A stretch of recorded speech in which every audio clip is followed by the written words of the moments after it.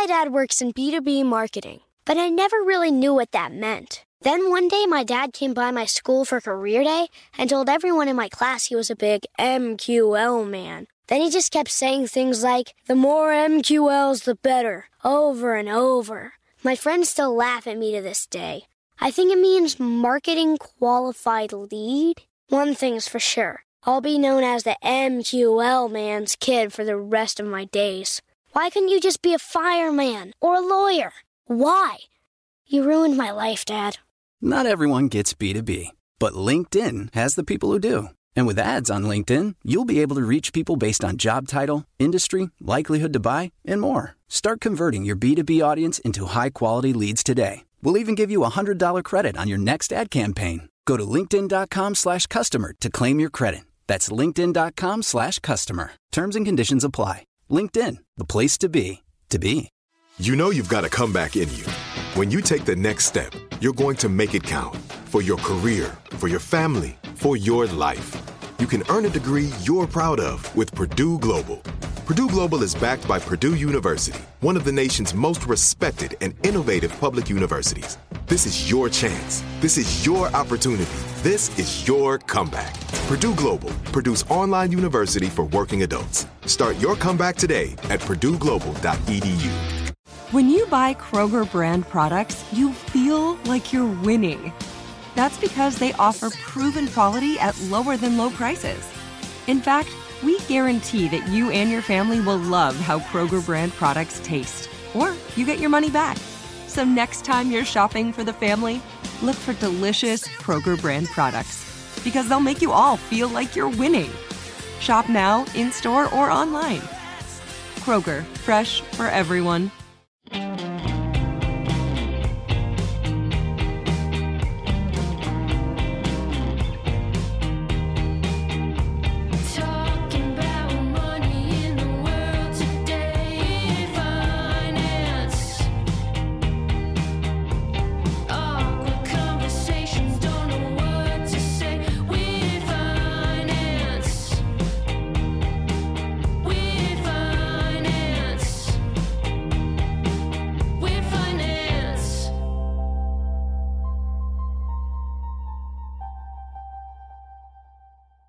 Howdy, hey, and hello there. Welcome to another episode of Weird Finance, where we try to help you feel a little less weird about money, one conversation at a time.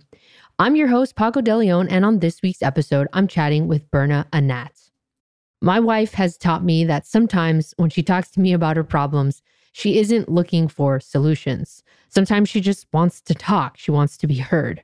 Lately, a lot of my conversations with people and money have been just like this. Folks are frustrated with circumstances outside of their control. There's higher interest rates, student loan payments resuming, inflation, an impossible housing market, and for my fellow Angelinos, the trickle-down impact of the Hollywood strike. This week's episode features a financial expert who is also an author and speaker, Berna Anat. But unlike my typical conversations with financial experts, we aren't coming to you this week with solutions. Instead, we had a very real, honest, raw conversation about our own struggles as creators that make money in an economy that monetizes attention. So if you're struggling with your finances right now, I hope my conversation with Berna helps you feel like you're not alone.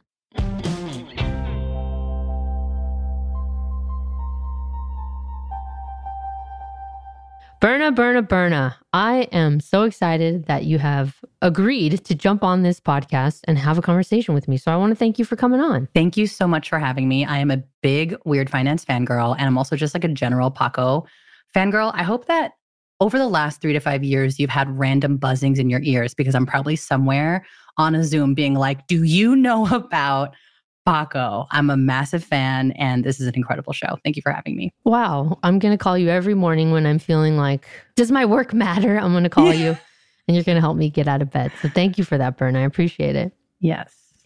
All right. So I've watched you go from a random woman reaching out to me 6-7 years ago saying, yes, hey, will you watch my first YouTube video about budgeting? Oh my God. Right? Cringe, the cringe. No, it was great. Felicia's Wallet to...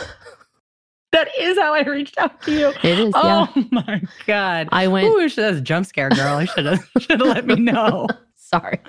It's okay. I'm getting real reactions here.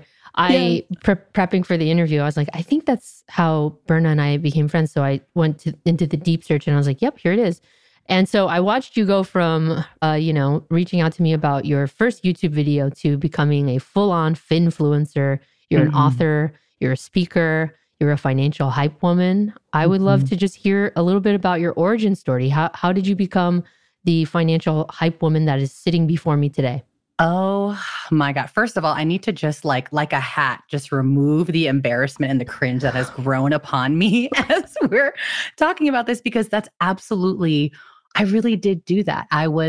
There were not a lot, as you know, there were not a lot of people who weren't Dave Ramsey to follow in the footsteps of in terms of financial education. And so let's bring it all the way back to those Felicia's Wallet days. So I'm Berna Anat, financial educator, et cetera, et cetera. I'm first-gen Filipino-American daughter of immigrants and, coming at you from the Bay Area where I was born and raised. And I became a financial hype woman because I was basically doing like the reason I was in Paco's inbox, just sliding in cold, is because I was trying and I've been trying to put in the money world what I think is missing, which for me, it's fun, it's relativity, enthusiasm, clarity, like someone who can speak to me the way that I speak to myself, that can translate all of this finance ease into things, not just that I understand, but I'm enjoying understanding. And so once upon a time, I went on a budgeting journey. I opened a Google Doc because I was learning how to try and get rid of my $50,000 of debt. I named this Google Doc Felicia's Wallet. Because, and this might date us a little bit, but at the time, everyone was like, bye, Felicia, bye, Felicia, bye, Felicia. And there was a meme that was like, I want to see Felicia's passport. She seems to always be going somewhere. Like we keep saying bye to her. And I was like, I want to see Felicia's wallet. Like if she has all this money to be able to leave all the time.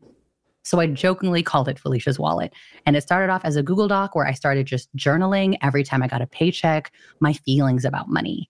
And then I shared on Instagram once upon a time, like it was back when it was okay to put like boomerangs on feed. I shared, the cringe is upon us really in this episode. I shared a boomerang of me scrolling up and down through that Google Doc and just being like, look, y'all, like mom is learning how to budget. How wild. Like this is something I never learned before, not coming from a financial background at all. Coming from, again, immigrant parents who did everything they could to help us assimilate, but also didn't know a lot about finance themselves. I was like, this is weird. I'm learning this new thing. And the response from that was so massive, comments and DMs. So I made a YouTube video about what I do. And that is what brought me to you, Paco. I feel like we were just talking about like advice via people like Tim Ferriss. I feel like I saw something once upon a time that was like, if you want to grow as a creator, reach out to people that you admire and ask them for feedback. Like that's a means of connecting with someone you like. And I was like, I love Paco. Hell yeah, bookkeeping is so cool. They're doing exactly like inside of the realm of like what I want to be doing. And so that's what brought me to your inbox. God. Well, if it makes you feel any better, it wasn't cringy at all. I thought it was so cool. I remember I read the response that I sent to you and I was like, you're so hilarious. I had a lack of imagination even when it came to making entertaining finance content. So there was a lot of pats on the backs and high fives in that email. So no cringe feeling necessary, but also, feel your feelings, Berna. Yeah, I'm feeling them. This is what I'm trying to do in therapy. I'm just like, don't shove the feelings away. Like wear them like a hat, just let it be. And then like we'll let it wash away. And so the cringe is coming in waves, but we're dealing with it. Okay, so it sounds like you didn't set out to make your career educating people about personal finance. How did that grow? Did it feel like a wave that like took you? Absolutely. Yes. As a water baby, I'm really liking all of these, like this water imagery. Yes. It definitely was a wave that took me because before that, I was maybe around 25, 26 when I started kind of sniffing at like, what is budgeting? What is all this stuff? I need to get my adulting life together. Before that, my dream as a kid was to be the editor of a teen magazine. Remember magazines? I wanted to write. I wanted to be Devil Wears Prada, but like for cool young people. And so I majored in PR, I majored in journalism. I was like in New York City after graduation doing PR and journalism things. I was also working for the YMCA. I was doing a lot of youth programming stuff, which I loved and I still love. But coming into this financial education stuff was totally like, yeah, it was like, I just rode the wave. The wave really started from that boomerang on feed being like, budgeting? Girl, I don't know. And people are like, I also don't know, but I've never seen anyone in my feed talking about it. I've never seen women talking about it, never seen women of color talking about it. If I have seen anybody talking about it, they're talking from this place of, I am an expert and I'm wagging my finger down at you and here's what you should know. People were really taken aback by someone who was like, I'm down to just like learn out loud. I don't know, this probably isn't right, but I'm going to say it anyway. Realizing that like when you break that wall, right? The wall of money as taboo, money that we don't talk about it opened the floodgates. And from there, I was like, oh, let me make another YouTube video. Oh, people like it, let me make more. What, this company wants to pay me $100 to make a YouTube video? Sounds good. And so it just grew from there. Wow, that's amazing. I mean, I feel kind of like my career was also that wave-ish feeling. Definitely the media stuff. Like I wanted to leave finance. I'm not sure if you're familiar with the story, but I wanted to leave it because I thought, man, these people at these big gas companies, they only see me as like an admin person. I'm trying to make my way up to become an executive. And it's hard, right? Everybody either has the last name of the guy who works there or looks a certain way. And I don't look like that. And it's hard for me to figure out how to articulate my value and what I can bring to this. And so I left and I was like, fuck finance. I don't want this. But I just was sitting quietly like every single morning asking, what should I do? What should I do? And then like the voice kept saying like, maybe you should try to, do what you have sharp tools. Maybe you should try to use those sharp tools to help your community, which is creative professionals.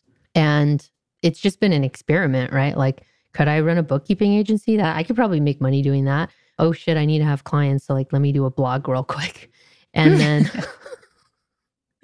I guess I need to, sure. I feel like that's exactly how I've built my business up until now. Of just like, oh, it sounds good. Let me try it. Oh, that's working. Oh, that burned down. Right. Walk away. Exactly. Or do I want to burn that thing down? Right. Or I'm in a burn things down place. So I hope we get into that. But it's so funny how we find ourselves, I'm sure, both in positions of, I guess, influence, or people I'm sure ask you all the time, like, how did you get to where you are? And as if it was like an incredibly deliberate thing that you knew all the steps of building, when really we're two people who are like, duh, it happened. Yeah. Isn't that wild? I mean, I always tell people that my timing was divine. I don't know if you feel that way at all, but like 10 years ago, it would have been a hard sell to be like, hey, I know I look like this, but just trust me here, 100%. I mean, considering the fact too that you worked in finance, you were like inside of that world. That's part of why I was so like, oh, Paco's doing it. Like, this is someone that I should follow. Imagine me 10 years ago who was like, didn't work in finance, Googled a bunch, read a bunch of books, gonna start talking anyway. Like, the ejection would have been so swift. And now I think it's been so interesting to sort of come up in the creator economy this way, where people trust you because you are who you are. And like your background adds to it, doesn't necessarily subtract from it. And like the transparency is so important in that transaction. But like, it's amazing. Like this really would not have flown a decade ago for sure. Yeah, definitely. I mean, I feel weird about identity. Word. Agreed. And I feel also weird about publicly admitting this, but it does kind of feel weird that, and I don't, tell me if you don't agree, we don't have to go down this road, but I feel like you're already agreeing, but it does feel odd to like have to use your identity, or your identity is like such a lever for getting things like opportunities. People want to work with you for your identity. Brands want to work with you for your identity. It just feels, I've never like led with that my whole life, mostly because I didn't see it as an asset. I saw it as a liability. So I was like, let me try to be just like funny. Like funny works. That's applicable to everyone. Likes funny, right? Totally. So like I really worked on being funny and like, kind. not disrespectful to others. And then I think all of those, like, just being like not a dick in life, plus the identity has really pushed me into like this level of success. And it just feels a little bit weird. Do you Very weird. feel any feelings about this whatsoever? 100,000%. It's like very much gift and a curse. It feels weird as in, I feel like I'm cheating. Like I feel like you and I are both often paid to just be ourselves in spaces, right? And you're being rewarded to be yourself and you're being given opportunities because of who you are. And it feels really cool. It's one of those things where, like, I remember a few years ago, I was volunteering at a middle school for some sort of career night. And they had all the students write down what they wanted to be. And like a third of the students were like, I want to be an influencer. And so they were like, if you want to be an influencer, go talk to Berna. So I'm like at this table full of young kids who are like, I want to be an influencer. And I was like, even at that point, I was like, hold up. They were like, slow your horses. Why do you want to be an influencer? And a majority of them were like, you're paid to be yourself.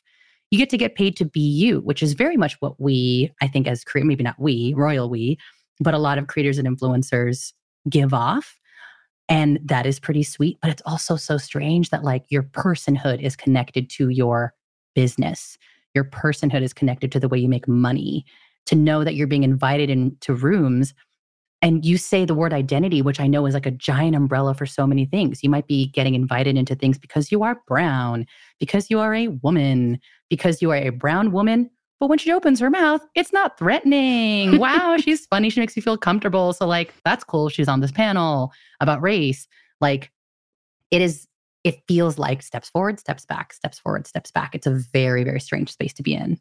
Yeah, and I'm not saying it's not important that people like us are not, having platforms. It's important because the example I always use with my wife is, can you imagine if Olivia Rodrigo's album came out when we were like 12? It would have blown our minds because, she's half Filipino and we haven't seen that level of pop stardom with somebody that looks like us. And now I know, and you probably know this too, that people reach out to you and they're like, I'm glad you got this book written. I didn't know. And it happens to me all the time still. Like yesterday, I spoke with this woman who is also Filipino, and she's an influencer in the credit card point space.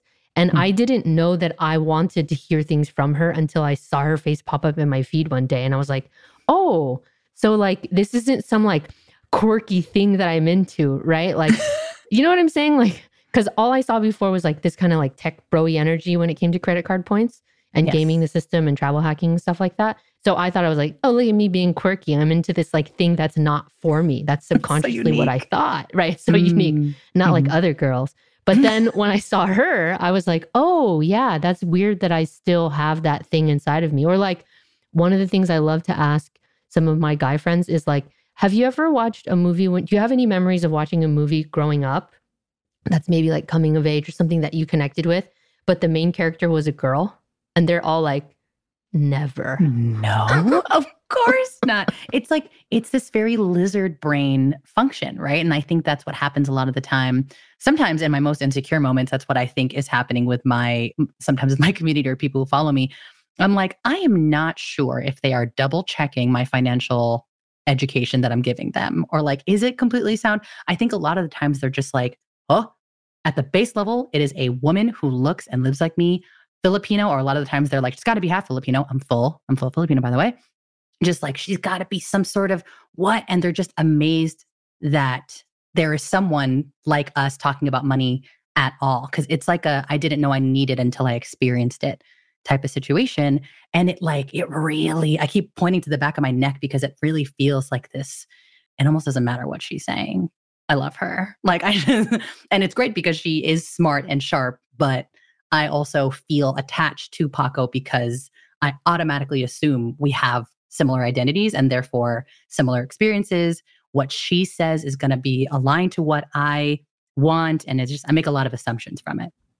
Yeah, I guess there's like a shorthand that I know that you and I are going to have, right? Yes. And maybe that's why, okay, I'm glad we talked through this because now I recognize definitely the value of identity, but also that doesn't make it not weird for the person who feels like sometimes they're being tokenized, or when you realize like that's I don't know, that's so valuable. And you know that there's, you know, we're like a pie. There's other slices. There's more to us, right?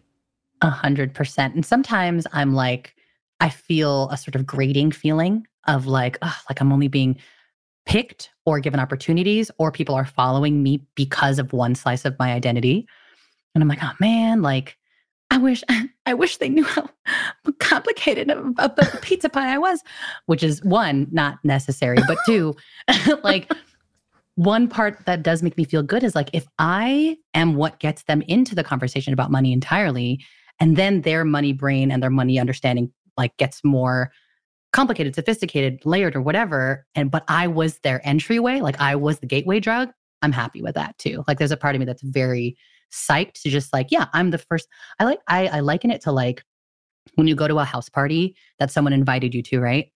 And you get to the house and you go there, but you can't find the friend that brought you there. And you're like, oh, what the heck? Like, shoot. And you're kind of, you see people in their groups and like people are there for hours before you. And you're like, I don't know how to navigate this. And like, you're about to leave. But then your friend finds you and they're like, oh my gosh, Paco, I'm so glad you're here. You came. Yay. Let me show you where you put your coat. Avoid those people. That's where you get drinks. And like, that's fine. You have a good time. But then maybe as you get more comfortable through the night, like you lose your host. But that's okay because you got like in the mix already and you feel comfortable and that's what made you stay. Sometimes I feel like with my identities and who I am and also the way that I like intentionally portray my identity, that's okay too because I like playing that role. Yeah. Yes. You hear that, folks? Me and Berna, we're the people that when you go to that house party and you're trying to figure out what the hell is a 401k, we got your back. 100%. And it's like, and also the important role of like this host is like, I don't know where they keep the vodka, but let's go find it together. Or like, I don't know when this party ends, but we're going to learn this stuff as a team. I love that role. Yeah. Okay. So I watch a lot of your stuff on social media and I have so many questions about your relationship with Instagram and social media because I know you're on and then you're off and then you're on and then you're off. And I know why you're on and then you're off because it is hard to be on that platform. And I'm sure it's hard to have a large following like that where strangers just, keyboard warriors, people just popping off. Yes. Oh, they pop off.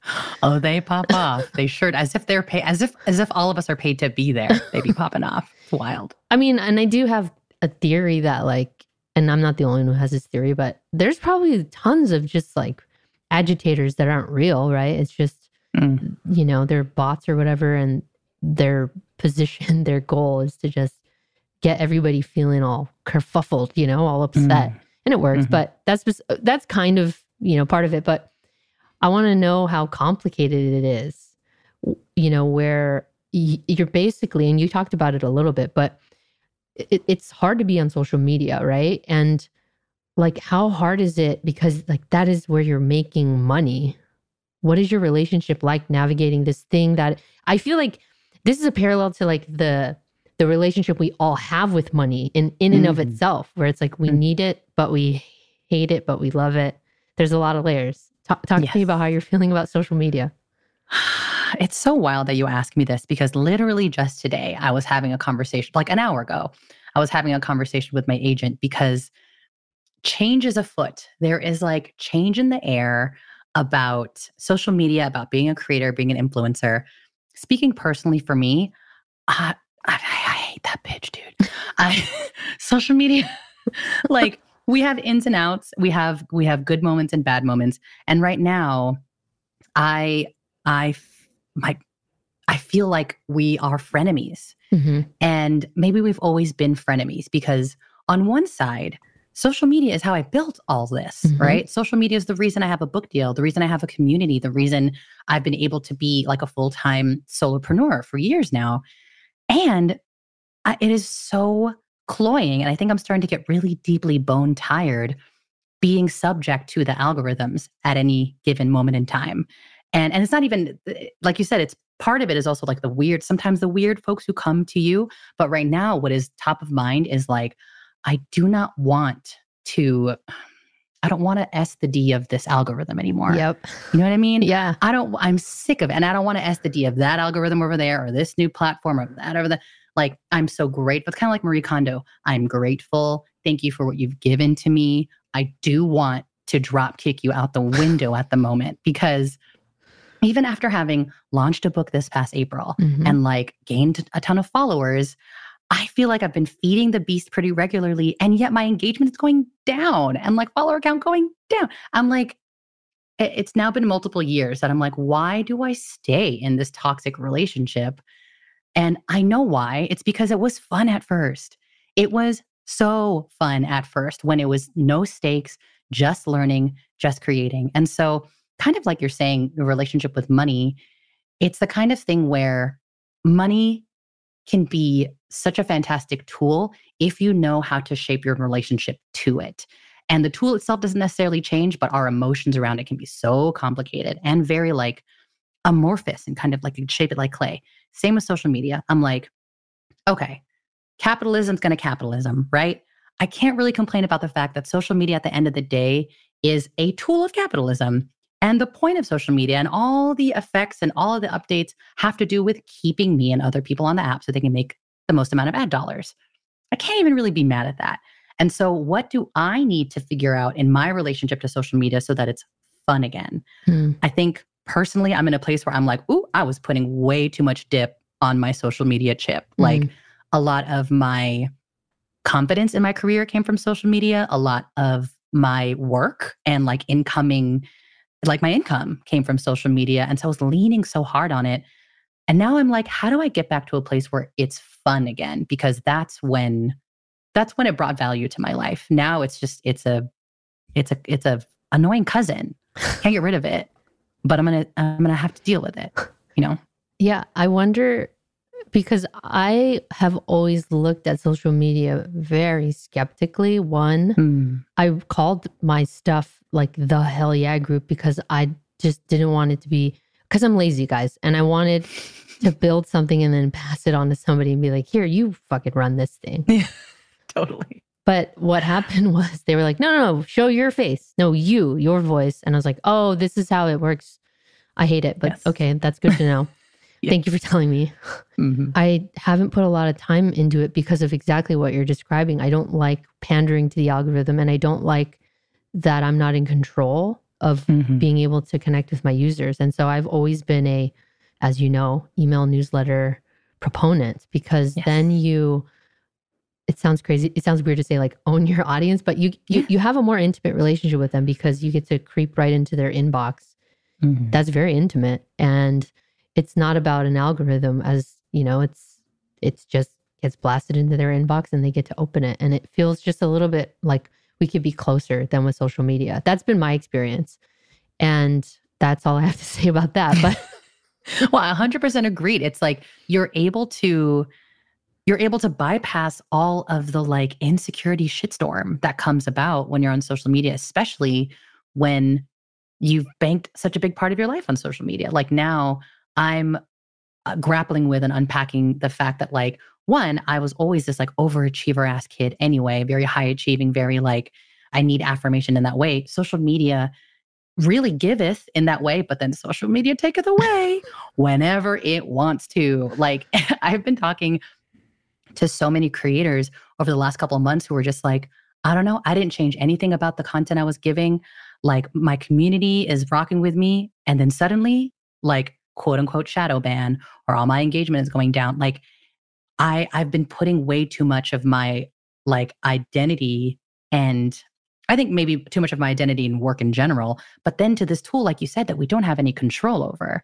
And yet, like, it feels like that's where my community is. So it feels like that's where I have to be. But I really admire that you intentionally built community off the social medias so you can bypass all that mess. Because now I'm looking at my email newsletter list and things like that and being like, oh, I should have invested more time growing that thing, because she won't hurt my feelings much as social media hurts my feelings. Yeah, she's your ride or die bitch for sure. Yes, exactly. I need more of that. There's still time. I mean, all you have to do is just begin again. That's it. So you're also talking about this feeling that I don't like. And I like that this conversation is like turning into like the realities of being a creator. Totally. There's again, like we said at the beginning before this call, you were like, how would this be like a fruitful call for you? And I'm like, therapy, unpaid bootleg therapy, because she's going through it. We're going through it. So this is very helpful. Okay. So the other thing you're calling out, which I feel a lot, and I try to be on social media as little as possible. I use a blocker called Opal, and I make her block my shit for 12 hours from 5 a.m. to 5 p.m. I wake up very early, 5 a.m. to 5 p.m. And I allow like a short window for when I have to post. And then I cram looking at like the Discover page to repost things. That's what my social media diet, and that's how I participate on social media. And it reflects on my numbers. Like I'm not a heavy hitter on the platform. But the thing that I noticed, even when I went on this, more strict diet of being on social media, is that it still reinforces scarcity in my life. Like it makes time disappear. That 15 minutes, gone. Wow. In a snap. Yep. And then it's engineered to exploit like your natural human tendency to compare yourself to others. So then you're constantly reinforcing what you don't have. That other person, whatever they have, whatever it was, you don't have it, bitch.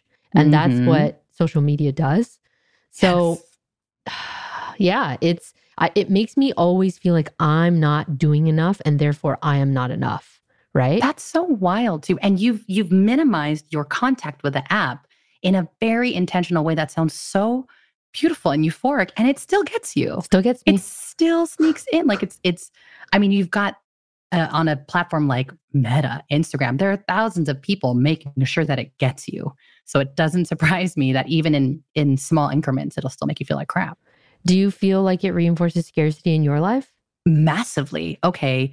Giant secret that I typically only whisper to other financial creators. I have muted so many other financial creators and other entrepreneurs and solopreneurs in general, because like anybody else, I also go to Instagram to escape. I go to Instagram to watch like incredibly beautifully choreographed hip hop routines that I'm never going to accomplish. I go to look at dogs. I go to look at memes. I go, like I want the escapism that the app does have to offer me. I'm like, I will S that D. Great. Yes. Thank you for the gifts. And then seeing examples of work from people, it's basically like being like whacked in the face by your quote unquote competition all the time, which is wild to say because you and I work in a place, like we work in financial education in a lot of ways, specifically for the whole reason that like there aren't enough of us. And so it's wild though, because Instagram will still do its thing and do its dance to make you believe that that is your competition and you don't have enough. And your numbers should look like that, and you should be launching this. And that's why I've muted so many of like colleagues. I want to give them my follow. I want to support when I see it. But my God, the spiral that I can get into, is unending. When you see a piece of good news or like something wonderful. Yeah, it works. I mean, yeah, I definitely feel the same way. I'm constantly wondering if my efforts are being wasted doing other things. Like one of the other things I recently started to care about was just like, I've never really cared about, growth or subscribership and open rates. I just wanted to make good stuff for good people and feel like proud, look at myself in the mirror. And I have the privilege to be able to do that because I run a service-based business. And that's really where a lot of the revenue comes from. So a lot of the media stuff, the book, all of that is like a little bit more playful for me, and it's much lower stakes, right? But the thought is gone. It escaped my brain. Where was I going with this? Well, I can take it because I'm listening to that and I'm like, that is exactly where I'm needing to like steer my ship towards, because the majority of my revenue has been influencer shit. Like it's been incoming, right? It's like stuff that I'm being pitched. It's like sponsorship deals, it's speaking gigs. And that's lasted now for years. And I'm just like, yeah, social media, thank you. And so the stakes are so much higher for me. So then I feel so much more pressure around my numbers. I feel so much more pressure around engagement, which again is wild because we were just talking about how so much of that is out of our control. Right. But then when the algorithm gods decide that like to cast you out, that you're a peasant, then suddenly you're looking at your well-produced media. You're looking at your wonderful community. You're looking at like all the hard work and knowledge that you put into this thing and being like, wow, do I suck at this now? Am I not enough? And it was just by the whims of AI. Yeah. You know what I mean? That's like, and it feels so high stakes for me for sure. Wait, okay, I remember where I was going with this. I started to care about my numbers, unfortunately and tragically. Oh, and God. Trap. It is a trap. Well, I have corporate overlords for this podcast, right? And they're like, I guess. growth. And I'm looking at, being in this game for as many years as I am. I'm like, should I monetize my content? I'm doing it. I'm making so much goddamn content. Maybe I should look at putting ads in the newsletter, all these things, right? So once you start to understand those metrics, right, it's like, okay, so the more engaged, the more numbers, the greater the payout. Okay, I see how this works. So I'm working on growing. And what do I do when I'm working on growing? I'm going to find people online who've done this before. I'm going to subscribe to their email newsletters. I'm going to listen to their podcasts. I'm going to watch their YouTube videos. The thing that I did not realize what was going to happen was the intense lack that has been planted like tiny little seeds, because the email subjects are like, this creator makes $50K a month. And at first it was really exciting, right? I was like, oh shit, this is cool. I want to know what your tricks are, whatever, your hacks. How do you do this? Spoiler alert, everybody's like, oh, first just make really good content. I'm like, okay, duh. Boo. Got it. Check. Right. But that's something I didn't anticipate. I didn't anticipate that this corner of the internet, this creator, right? Because I just never really looked at it that hard. I never really looked at oh, what does it mean to be a creator? What does that look like economics wise? What are you burdened with? And what is your responsibility, right? It's to grow your audience and then to quote unquote monetize that. So now that I'm learning about it, that was hitting me hard when I would open up my email and see that email of okay, this 1 week ago, I was thrilled. 1 week later, just a mere week later, I'm like, I need to unsubscribe from these. These are making me feel like a piece of garbage trash who doesn't know what the hell they're doing, because for 8 years, I've just been giving away my content and not monetizing it. So I don't know how you... Tell me, do you subscribe to anything like this? Are you learning from other creators whose content is how to make it as a creator? And am I the only one who feels garbagey after engaging with some of this stuff? Not at all. This is I'm sure this is documented somewhere for other industries and other things of just the adoption and the honeymoon period of I'm going to learn, I'm going to be this person. They've amassed wild amounts of wealth and now they're going to teach me how to do it too. And I believe them. And then you get into that phase every single time you get into that phase of just well, one part of what they said already doesn't, or I'm already stuck on step 1.5. I'm still stuck. In the meantime, they're still beating me over the head with how they made a 6-figure week.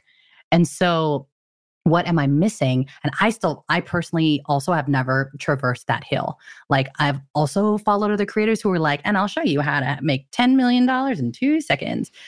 But then you have to ask how much, they got me, right? I got. How much of their business is just them getting people and convincing other people that they can do it while really withholding what actually got there. Part of me listening to you telling the story, I'm like, oh my God, did Paco figure it out? What did you learn? You know what I mean? But this is where I think us as creators, we always hit that wall of just there seems to be something that other creators are not telling us, how they are making their money, how they're making their growth. And I don't know if that's a gatekeeping thing or if it's there was no interest to teach you in the first place, but haha, now you're on my email list thing. But the way that I'm navigating it, actually, I'm glad that you asked. A couple of other creators that I know who are both in money and not in money, we are starting to kind of come together and create our own little lunch and learning masterminds. Because what's so hard about being a creator and a solopreneur is that you don't, at least as the solo creator, you don't have coworkers. Yeah. In your bookkeeping business, I imagine, yes, you do have coworkers and colleagues. But as you, Paco, who is now pushing this podcast and needs to grow, it's just you plus you equals you. And that also means you and your anxieties. That means you and your insecurities. That means you and your limits. And so another creator, Kara, and I got together and we're like, this is ass. I need coworkers and I need those corporate lunch and learns where you sit down and you talk to someone about how they've grown XYZ and you learn together, because otherwise everything happens in a silo. What's really funny is that my friend Kara and I are like, okay, so who do we want to learn from? Probably exactly the place that you were in. Who do we want to learn from? Who seems like they got it together? Who seems like they're actually building their businesses and like amassing the kind of wealth that we want in a way that feels morally sound?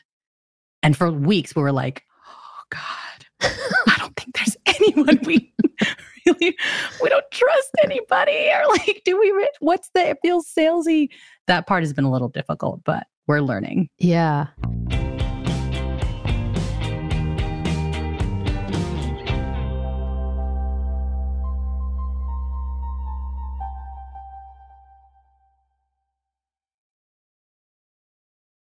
My dad works in B2B marketing, but I never really knew what that meant. Then one day my dad came by my school for career day and told everyone in my class he was a big MQL man. Then he just kept saying things like, the more MQLs, the better, over and over. My friends still laugh at me to this day. I think it means marketing qualified lead. One thing's for sure, I'll be known as the MQL man's kid for the rest of my days. Why couldn't you just be a fireman or a lawyer? Why? You ruined my life, Dad. Not everyone gets B2B, but LinkedIn has the people who do. And with ads on LinkedIn, you'll be able to reach people based on job title, industry, likelihood to buy, and more. Start converting your B2B audience into high-quality leads today. We'll even give you a $100 credit on your next ad campaign. Go to linkedin.com/customer to claim your credit. That's linkedin.com/customer. Terms and conditions apply. LinkedIn, the place to be, to be. AI might be the most important new computer technology ever. It's storming every industry, and literally billions of dollars are being invested. So buckle up. The problem is that AI needs a lot of speed and processing power. So how do you compete without costs spiraling out of control? It's time to upgrade to the next generation of the cloud. Oracle Cloud Infrastructure, or OCI. OCI is a single platform for your infrastructure, database, application development, and AI needs. OCI has 4 to 8 times the bandwidth of other clouds, offers one consistent price instead of variable regional pricing, and of course, nobody does data better than Oracle. So now you can train your AI models at twice the speed and less than half the cost of other clouds. If you want to do more and spend less like Uber, 8x8, and Databricks Mosaic, take a free test drive of OCI at oracle.com/strategic. That's oracle.com/strategic. Oracle.com/strategic. Hey girlfriends, it's me, Carol Fisher. I'm so excited to tell you about the brand new series of The Girlfriends. In season 1, we told you about the murder of Gail Katz at the hands of my ex-boyfriend Bob. At one point, a woman's torso washed up on Staten Island and was misidentified as Gail. She spent 9 years in Gail's grave, and then she just disappeared. It's almost like it's become this moral obligation to find her. And that's what we're going to do. Find this missing girlfriend and tell her story. With the help of some of your favorite girlfriends from season 1, like my producer, Anna. Oh my God. My friend, Dr. Mindy Shapiro. Hi, it's Dr. Shapiro, and I'd like to speak with the Deputy Medical Examiner. And of course, Gail's sister, Elaine Katz. Having no closure, it kills you. Join us as we try to solve a 35-year-old cold case. It's not going to be easy, but it's going to be one hell of a ride. What? I can't believe this. Listen to season 2 of The Girlfriends, Our Lost Sister on the iHeartRadio app, Apple Podcasts, or wherever you get your podcasts.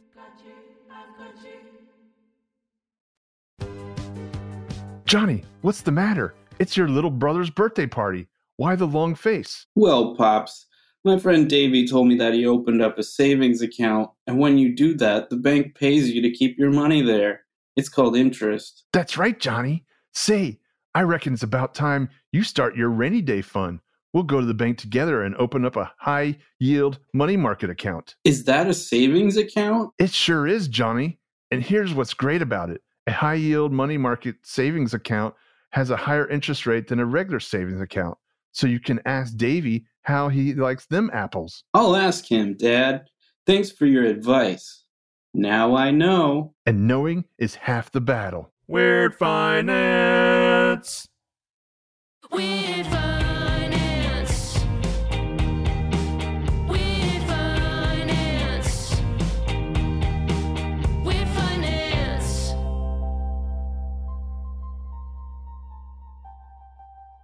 Well, okay, so the feeling that we get from engaging with that kind of content, clearly and obviously, like we feel that, and for sure, I know that I don't sound weird and I don't make people feel like crap about, where they're at, and you don't make people feel like crap about where they're at. So if we're here making finance content for the people, then there's got to be somebody else out there who's making, creator content that is not going to make us feel like garbage. So if you're listening and you know that person, please let me and Berna know. But I invite anyone who vibes with this into our conversations in this mastermind, because that's what's hard. It's not like people are going around with a label on their head like, I'm unproblematic, you can follow me, or I'm not lying, or I am anti-capitalist, or whatever. Sometimes it's not until you're deep into their funnel that you're like, oh, this is BS. Yeah. They're trying to upsell you, right? You went to a one thing, and then they're like, here's the 8 secrets. But if you, and you're doing the 8 secrets, and they're like, what if you really actually want to unlock wealth? I would like to give you this exclusive invitation into this one-day intensive. And then you're like, what? Maybe I'll get it. And then you buy the one-day intensive and you're learning some shit. They're just like reinforcing. They have people who come up and tell success stories. Then at the end is the next pitch for this accelerator program. Like that's what a lot of the stuff out there is. So buyer beware. If I'm sure the listener is an educated, smart listener, but every once in a while we get got, as Berna says. So be careful 100%. Out there, guys. Yes, because we're looking for guidance as well. And not knowing enough about what I'm about to say, I do feel like, I'm like, is this how Scientology works? Where they're just sort of like, woo, get to the next level, bleep, bleep, bleep, bleep, bleep. And sometimes you get so far in that you're like, how did I get here? What have I learned? Yeah. This is why it's so difficult, because now it's like, one of the questions that I keep going over in my mind and with other creators is like, okay, I understand the funnel. I understand that it works. Okay, I get it. There are courses on how to funnel on funnel.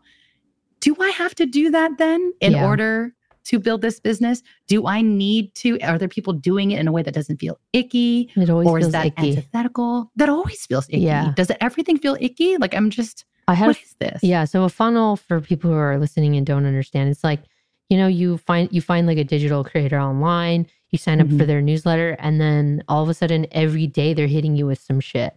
And then ultimately, and it feels innocent at first. They're like, let me tell you a story about my kid and our dog. I don't know. They're storytelling. Then they relate it back to whatever it is they're an expert on. But then you get hit like daily. And then the next thing you know, they're like, they're just giving you the hard pitch for a workshop, a mastermind, a course, or whatever. And I don't want to say that those things are not helpful, but the funnel itself does feel weird and scam. And I just want to say, I had a funnel like in 2019. I'm sorry. Sure. I didn't know. It is what it is. I didn't know it was so weird and scammy until I really took a step back and was like, I just followed. Somebody taught me about marketing online. Of course, I took a course about a course. Sure. And then it took me a while to be like, I don't think this feels good for others or me, really. So I stopped the funnel. But I don't know what the answer is, Berna. I don't know how you can be a creator on the internet, using social media, making money, and feeling good. Because here's my other question to you, something that I've just started to contend with because I've never done ads before. How does it sometimes feel weird to partner with brands and know that you're making ads at the end of the day? Because how I feel about ads, I think with every advertisement, there is an underlying feeling of scarcity. I hate to say it, but it's like, because we're pushing this product or service, right? It's like, without this, you're lacking. So tell me what's going on between the ears when it comes to navigating ads. That is a great question. I literally just this week put up a little reel. You know how people have like speaker reels? I decided to put together a little like brand partnerships reel, because this is how I started the video. I was like, this is something that's like not cool to say as a creator, but I kind of love brand partnerships. Okay. Kind of love doing sponsored content. And the asterisk though, is that I try to be very picky about who I partner with. I also try to be really transparent with my community. Like, hey, this is sponsored content. I'm not saying I founded the company. I'm not saying I'm like a stakeholder and I get to make decisions.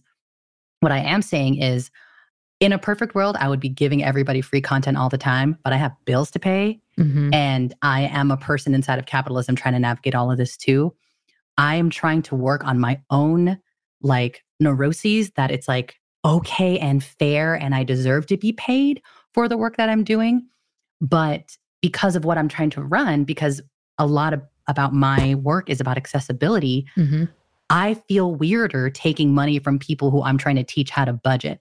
And so in this world where I am also compromised inside of capitalism, I got to take money from somewhere. Yeah. And so I'm like, maybe there's a break or a gap in my brain, but I'm like, I'm cool with being Robin Hood as long as, I'm taking from the rich, giving to us and distributing wealth in the form of I get paid then to give free information out. I just then have to really refine and be transparent about what I'm talking about. I'm letting my audience know this is an ad. I'm letting them know that when they see sponsored content from me, all they have to do is do free stuff. Click, Berna, comment in the thing is so good. Or click the link. No, you don't have to buy it. This is why sponsored content, for me, I have different feelings about sponsored content versus affiliate content. So I'm making sure that my communication with my community is very transparent. And I'm making sure that whoever I'm creating with basically is down for me making whatever. Like I'm very clear now with brands that I'm like, I basically just want to do what I do and then talk about you at the end. Or do what I do, but talk about you in a way that makes me feel creatively excited and I actually believe in your brand and I want to talk about it versus like an obvious walking, talking commercial. So it's weirdly a place where I have a lot of fun. Yeah. Like when I align with a brand that I like, I'm like, oh, I actually feel good about talking about your brand at this point and in this way. And again, there needs to be a lot of transparency all the way through. But I do feel okay with the fact that like my audience can get something out of the video or out of the media without buying or needing to buy in or sign up for the thing. And I have a good time with it. Affiliate stuff, I feel fear and fight or flight about. Okay, affiliate stuff for the listeners is when, let's say I have an online course or something and you then are going to get a piece of revenue for every course sale that you make marketing to your audience. That's affiliate. Yes. Yes, 100%. Or I've gotten weirdly a good amount of affiliate like offers and pitches, even though I don't do affiliate marketing ever. But if I had a blog, for example, an affiliate marketing relationship would be like, I tell you to sign up for this credit card. And every time you sign up, everybody who signs up for this credit card, I get $25. And usually if it's something like that, you should be really transparent about it. But that I feel a little ickier about because... Really? Yeah, because then I was just talking about this with my agent an hour ago because we were like, affiliate? I don't know. Because we work in financial education, it's so much more sensitive to me, like what I am telling people to pay or give their money to or sign up for. Like the example that my agent used was like, if you were a lifestyle influencer and you were like, buy this chair. Here's where I got this chair. It's like, it's a chair. Okay. Sure. Like you don't like the chair, you return the chair, you toss the chair. But I would feel so much worse if I was like, sign up for this bank. I only get paid when you actually sign up for the bank. So you sign up for the bank, turns out they're a piece of shit. Or you sign up for the card, turns out the terms are ass. I feel so much more on the hook about that because in order for me to have like been watered from this transaction, I needed you to become a customer for that thing. And so I feel like the stakes are so much higher. And I don't want to mess with people's financial relationship. But at least with sponsored content, I could be like, you can just I'm almost like ignore the part where I'm about to say sponsored, blah, blah, blah, blah, blah. Anyway, here's a budgeting tip. Yeah, keep scrolling. It's fine. We can all ignore it. We know what this is. Affiliate marketing is like, I don't get paid unless you play. And I don't like pressuring people to play. I do affiliate marketing on my website. Oh, yeah? Yeah, well, I just have a resource page. And I just recommend things that I use. So I'll just say, like, this is what I'm using right now. And it's like the one budgeting app that I really like right now is Copilot. I don't really open it that much. Don't get too excited. Me and budgeting apps just never got along. But so far that's been the one that it's like the least painful. So I put that affiliate. And then the other one that does really well, which is surprising me because I'm like, how is this happening? Is the one I recommend for Gusto, which is a payroll service provider. And I don't feel badly about recommending a payroll service provider to people because truthfully, there's not that many players. There's like Gusto. ADP is kind of old feeling. Like I've been inside of the website. It's a bad experience. Paychecks, same thing. Old, bad experience. QuickBooks, it's like, okay, let's try to diversify. Intuit is so damn rich already. Like just use a different provider. Don't give them your money. So I feel good about recommending Gusto. I'd say 90% of my roster of clients is all on Gusto. So this feels fine for me. And I'm not ever doing like a post dedicated to Gusto. I'm never like doing a thing where I'm like highlighting Gusto. Gusto, sorry if I'm saying it wrong. I just have it on my resource page. And it's shocking to me that people are clicking around on my website so much and they click on that and then they sign up for Gusto. They must be really looking for a payroll service. Yes. Or like maybe that's just a testament to how much Gusto has cornered the market. But like, I think that is the secret sauce right there with affiliate marketing. These are things that you believe in. And it's like you're talking about anyway or would recommend anyway. So yeah, you might as well get paid for the people that find it through you. Like that is the golden door. And I think I'm like, with affiliate marketing right now because it's these companies that are like, hi, we're 10 minutes old and we're coming from out of nowhere.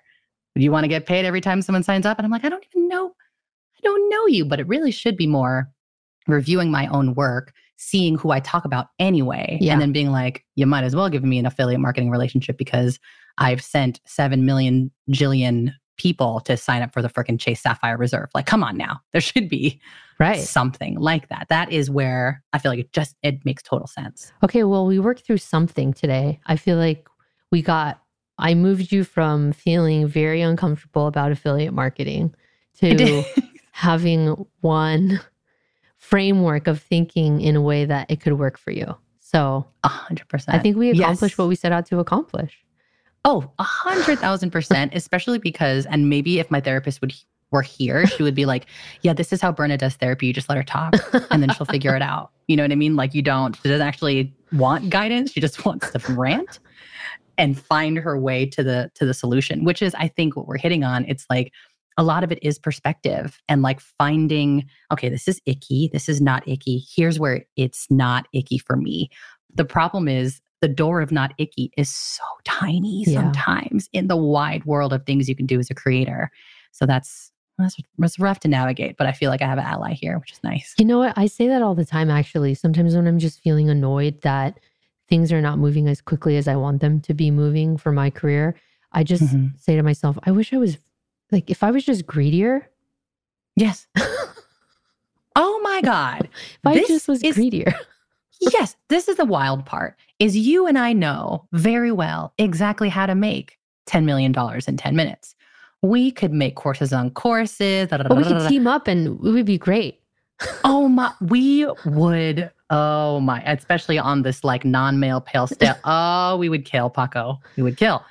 We would know exactly what to do. And that's what I say to other creators too. Like, you know what to do to make that kind of wealth. You just don't want to do it. Right. And it just doesn't align with you. That's the difficult part is like standing in your principles and maybe it's not difficult to stand in your morals and principles, but it's difficult to find that avenue, that door that aligns with you because there are actually 7 million doors open. It's just 6,999,999 of them. Super garbage. Yeah. Garbage. Yeah. Yes. Well, okay. I also feel better about my own mental place in work right now, but I want to say, like, I don't know if this conversation has been valuable to anyone. I hope that it has been. It's a look inside of like maybe two people who you think have it together, right? We're out here helping people with their finances, yet behind the curtain, we're just like, what the fuck are we doing? And are we doing okay? Are we doing it right? I just want to feel like I'm enough, right? I've had a lot of conversations as of late where people are feeling really not great. Their student loans are accruing interest now, and they're going to have to start paying those back real soon. Inflation is at an all-time high. Interest rates are pretty nar.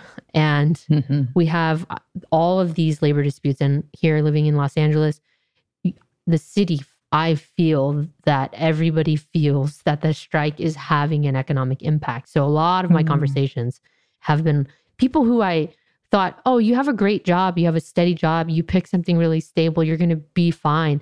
They're worried. And so I think this conversation that you and I are having maybe it's not us directly saying that we're worried, but it might be like more of a microcosm of everybody else kind of feeling nervous and advertisers pulling back and people being a little bit more cautious. So I'm going to ask you like the hardest question. And it's a hard question for me, which is why I like to ask my guests to try to answer it. But like, what is your advice to people who are feeling weird about the overall economic vibe right now? What can they do to feel a little less anxious?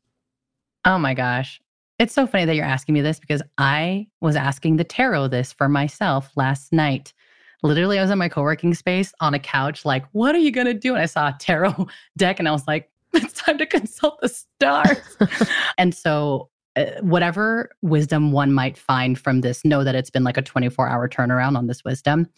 But I'm feeling very cup-filled just from this conversation because I know it's really simplistic, but like understanding that you're not by yourself in it is such a relief. Like the layers of anxiety that I feel or I felt and have felt because I'm like, it's just me, I guess, that's not killing it. Because like we were just saying, you go on Instagram for 2 seconds and it seems like everyone else is killing it. But the thought and the shame that comes when you think that you're by yourself and you're doing the worst makes everything 17 times ickier. And so even just in the last 48 hours, having had more transparent conversations, not just with creators, with my own agent who's like, yeah, dude, it's like weird desert out here for everybody. I'm like, Jesus, okay. Not to High School Musical, but like we are all in this together. That's almost the only piece of advice I have right now is just like, you're watching me live process my relief that I'm not alone in this and that this is being felt across industries. Purses are like tight. That's honestly all I have right now. Everything else would be sort of fluffy Hallmark stuff that I don't fully believe yet. But if we checked in like a week, I might have more advice from the chest for you. Oh, fluffy Hallmark stuff. I'm intrigued now. Come on. Oh, we can do the fluffy Hallmark. Oh my God. Yeah. Again, as a financial hype woman, I'm very good at also being like, yeah, you got it. I don't got it, but you got it. Those who cannot do hype. Yeah. Oh my, 100%. Those who are lying on the floor every other second can hype. I was voted most school spirited twice in my life. Oh wow. There's one thing I can do is get excited about things that I'm not necessarily super that excited about personally. But I would say that like coming from a grounded place of hype, I am taking this moment to go, you know what? Maybe this is just this is woo-woo.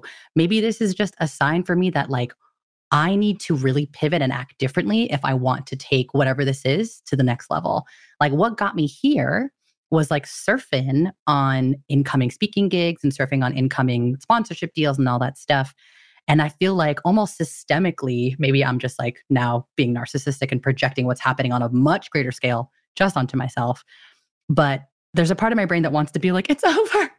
It's over. Creative life is over. Creator life is over. Pack it in. Like put your job applications in everywhere you can.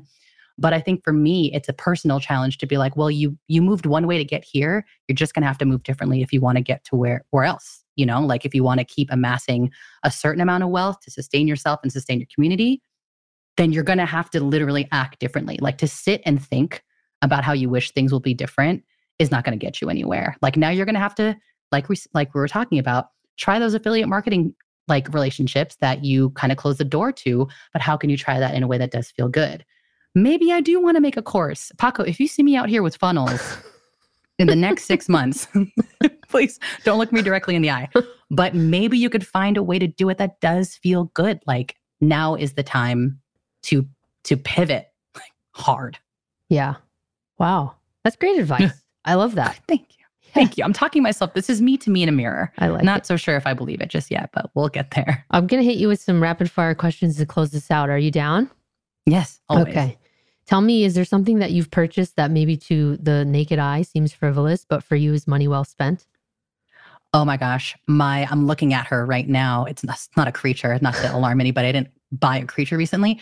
It's a giant like foam bag. It's not a bean bag. It's full of recycled foam. My brother had one in his house. I've fallen asleep on it 17 times. Now I have one. It takes up like 45% of my living room. Worth it? I cannot. Oh my God. Sometimes I lay in it and I'm like, this is literally the only piece of furniture I'll ever need for the rest of my life. So comforting, so cozy. And it also makes me feel like there's a part of me that lives in like a 90s like sitcom that is really satisfied by the fact that like this is an adult purchase that I've made. I have so many toys in my studio. You can see them on my bookshelf. I can. And it's kind of the toys. same feeling of like, I'm in charge now. I did it. Exactly. I'm the captain. You're going back to your financial childhood trauma, being like, you can't have it. Yes, I can. Yep. I can. You can't stop me. Okay, what's one piece of advice, financial or otherwise, that you'd give to your younger self? Breathe. I think when I think about my younger self was even more plagued with anxiety than I am now, even though I'm an adult with higher stakes problems. My younger self thought that the anxiety was the way I'm supposed to be. And that whatever my anxiety was telling me, like to be a good girl, to be a good student, to be the highest achieving, that's how you're gonna like survive and get love. And it's all very trauma related, right? I don't think enough adults in my life told me, some did, they tried, to just breathe. Like the idea that maybe humans are just plants. And like maybe sometimes, not all the time, but it's enough to just exist and be pretty and be watered and sit there. I wish I did a lot more of that as a kid. Great advice. Mm-hmm. Did you have any financial superstitions growing up? Man, yeah. It's funny because I'm looking into the corners of my living room where I have little piles of coins.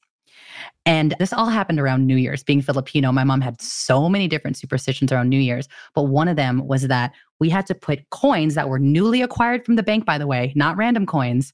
They had to come, like my mom would come in on New Year's Eve and have like the rolls of coins and would distribute them fresh into our pockets.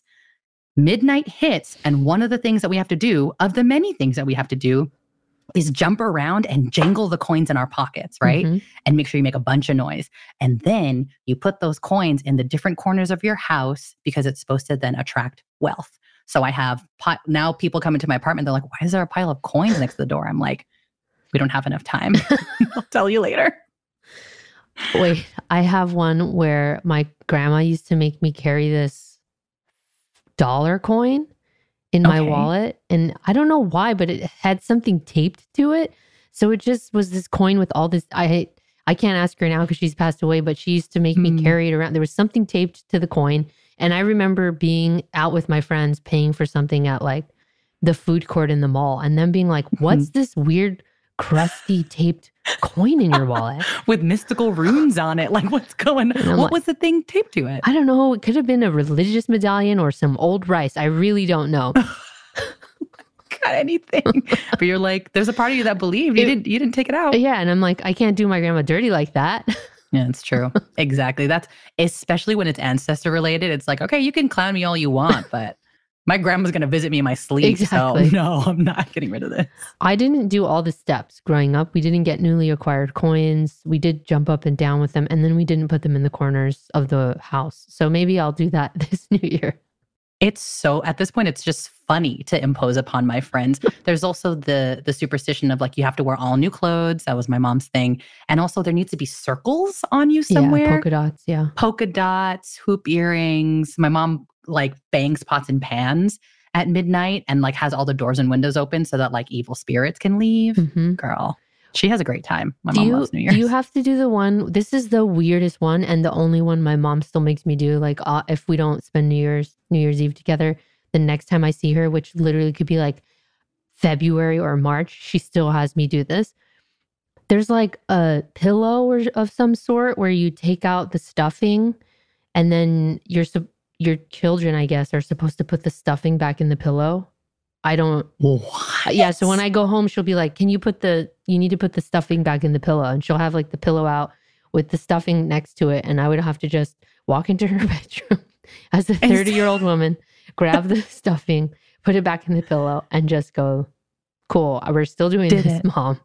I'll ask her next time I see her. And I'll text what does you. it indicate? I don't know. Please do, because now I'm a double Scorpio. I love superstitions. You just need to tell me once and I will adopt it sight unseen. So I'm going to start taking the stuffing out of my pillows. But I do want to know why. Like, what's that about? Why all the kids? Why? I don't know. What happens if you don't? I don't know. And then she sews it up and we do it again the next year. The same pillow? I can't remember. You know, I I'm bad with these details. I apologize. Oh my God. Please, from your mom to me, like let her know that I really need to know. And I will adopt it immediately. So thank you. Of course. I'm glad I can add to your very long New Year's Eve routine. Oh my God. My friends are sick of me at this, but we're all like sick of my mom. And then when I have New Year's, but like without my parents, my friends are like, Berna, please. And like, did we get the 12 different circle-shaped fruit? Did we get noodles for long life? So fair. You're a little tyrant. I'm the captain now. I am. I'm the captain. Exactly. It's my childhood self being like, I can make up whatever games I want. We're playing. Okay, it's supposed to be rapid fire, but honestly, with every interview, it's never rapid fire. But here's the last one. Okay. Do you have any financial fumbles that you can look back on and laugh at? Oh my gosh. I immediately go to my college self this is back when banks were able to be on college campuses and like table. Bank of America offered me a sweater and I was like, sounds good. And they're $6,000 later. 12 years of your life. I won this sweater 100%. And I'm like, this sweater wasn't even cute. It was USC branded, which I could have gotten at the bookstore. There's nothing different. I was just like, free sweater right now? You know, you're a college student. That really kicked off some dark times for me in adulthood. So I really wish I didn't. If someone's selling you something from a table, a financial product from a table, walk away, run. That's excellent advice. That is really, really good advice. I'm hoping so. Thank you. Oh, drama. All right, Berna, this has been a lot of fun for me. I'm glad I got to just dig in and pepper you with all these creator questions. I hope that the audience is feeling like, okay, people who seem like they have it together and are successful are also just trying to figure it out. So we're all just trying to figure it out, folks. If you want to learn more from Berna, you can follow her along on her Instagram. And what is the Instagram account, Berna? It is Hey Berna, HeyBerna. And you should sign up for her email newsletter because I hear she's going to start blasting them out again. So where can they sign up? That would be amazing. Unfortunately, you do have to, the easiest way is to go to my Instagram at the moment and click on the link in my bio. Click on the link in my bio to sign up for my newsletter. I'm sure there's a link somewhere on my website too, but a girl is working on it, okay? I got to get my funnels together. So Instagram first. There you go. And your new book, Money Out Loud, is available, I'm sure, wherever books are available. Yes, it's available wherever books are available. I have a partnership going with my favorite local bookstore, Green Apple Books. We might be able to extend it depending on when you hear this. But when you order through Green Apple Books, I sign the copy before it goes out, and you can go into the comments and tell me whatever wild story you want me to write to, because I love a local bookstore. There's no extra kickbacks or anything like that. I just love a bookstore. So that link can also be found on the link in my bio. Wow, sorry. And we'll link to everything in the show notes. Berna, it's been a pleasure. It's been a joy. And I hope to have you on again. And I hope our paths will cross many, many, many, many, many, many, many times. Me too, Paco. Thank you so much. I'm now going to do all the superstitious things to make sure that happens. I'm just going to pretend that that's relevant. Love it. Love it. Have a good one. You too.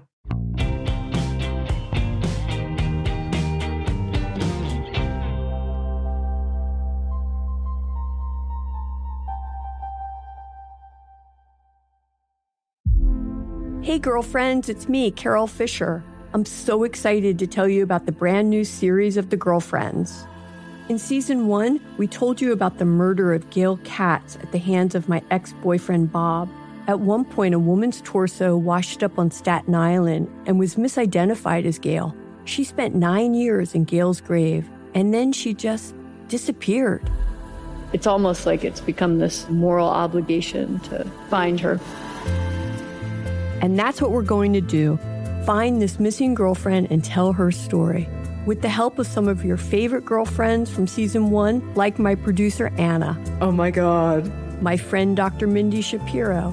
Hi, it's Dr. Shapiro, and I'd like to speak with the deputy medical examiner. And of course, Gail's sister, Elaine Katz. Having no closure, it kills you. Join us as we try to solve a 35-year-old cold case. It's not going to be easy, but it's going to be one hell of a ride. What? I can't believe this. Listen to season 2 of The Girlfriends, Our Lost Sister on the iHeartRadio app, Apple Podcasts, or wherever you get your podcasts. Hey there, I'm Dr. Maya Shankar, and I'm a scientist who studies human behavior. Many of us have experienced a moment in our lives that changes everything. A moment that instantly divides our life into a before and an after. On my podcast, A Slight Change of Plans, I talk to people about navigating these very moments. The last couple of years has been the hardest season of our marriage for sure. I'm surprised our marriage survived it. I think we both are. I think we both were barely holding on. Nothing compares to how hard this is. Their stories are full of candor, awe, and hard-won wisdom. And you'll hear from scientists who teach us how we can be more resilient in the face of change. True behavior change is really identity change. Every action you take is a vote for the type of person you wish to become. Listen to A Slight Change of Plans on the iHeartRadio app, Apple Podcasts, or wherever you get your podcasts. Summon your anticipation for an all-new season of our favorite Netflix series, Bridgerton. And with it, a new season of Bridgerton, the official podcast. I'm your host, Gabby Collins, and this season, we are bringing fans even deeper into the ton. Colin Bridgerton has returned from his travels abroad. Is betrothal written in the stars for the eligible bachelor? And meanwhile, the ton is reverberating with speculation of who holds Lady Whistledown's pen. We're discussing it all. And I sit down with Nicola Coughlan, Luke Newton, Shonda Rhimes, and more to offer an exclusive peek behind the scenes of each episode of the new season. Watch season 3 of the Shondaland series on Netflix May 16th. Then fall in love all over again by listening to Bridgerton, the official podcast on the iHeartRadio app, Apple Podcasts, or wherever you get your podcasts. New episodes drop starting May 2nd. Weird finance. Weird finance. Weird finance.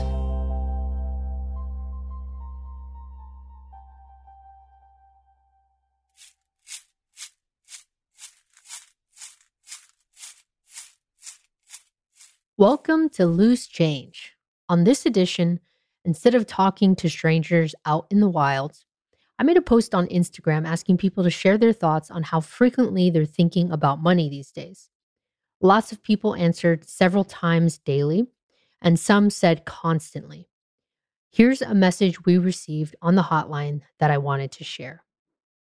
Hi, Paco. I saw the post on Instagram asking how often people think about money, and I wanted to share that I think about it all the time, especially now because my mom passed away in April and I inherited more money than I've ever had personally.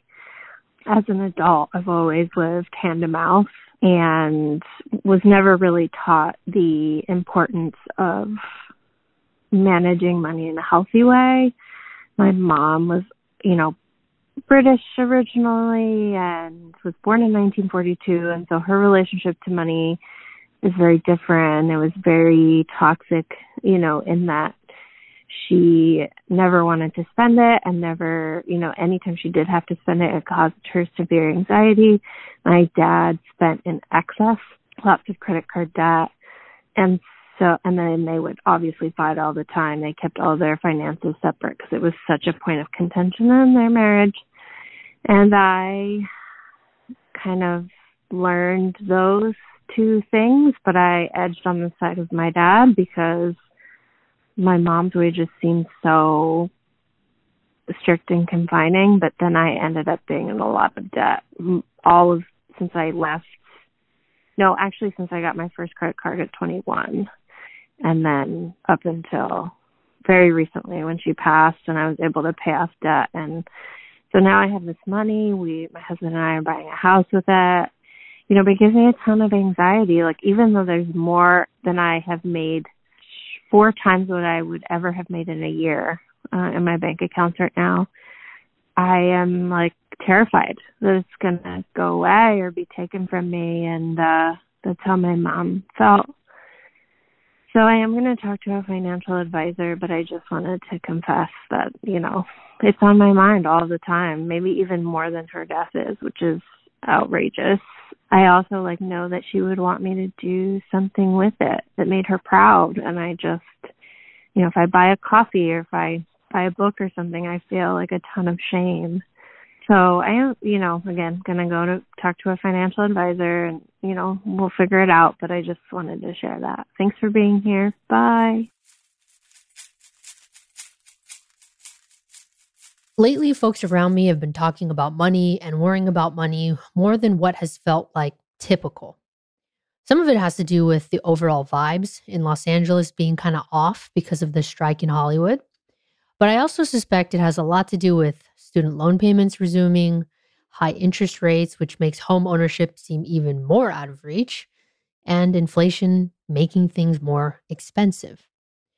If you'd like to participate and be featured in our next segment of Loose Change, email us at weirdfinancepod@gmail.com, or you can just leave me a message at 1-833-ASK-PACO.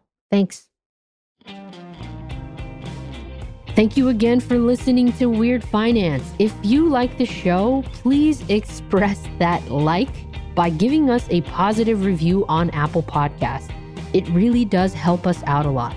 And if you'd like to receive even more content from me, you can sign up for my weekly email newsletter, The Nerd Letter. Each week, I'll send you a short email of things I've read and recommend. Sign up for it at thehellyeahgroup.com.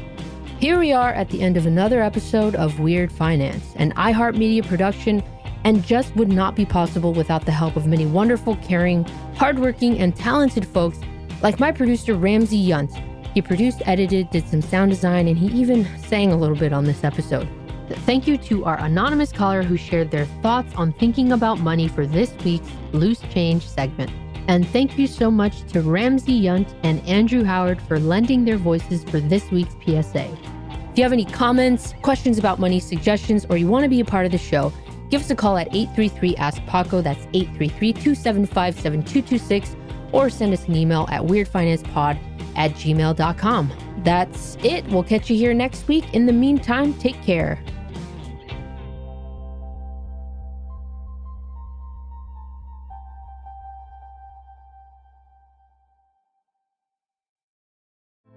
Hey girlfriends, it's me, Carol Fisher, back with another season of the global #1 podcast, The Girlfriends. Last time, we investigated the murder of Gail Katz. This time, we're uncovering the identity of the woman who was buried in Gail's grave for a decade before she disappeared. Join me and the rest of the club as we tell her story.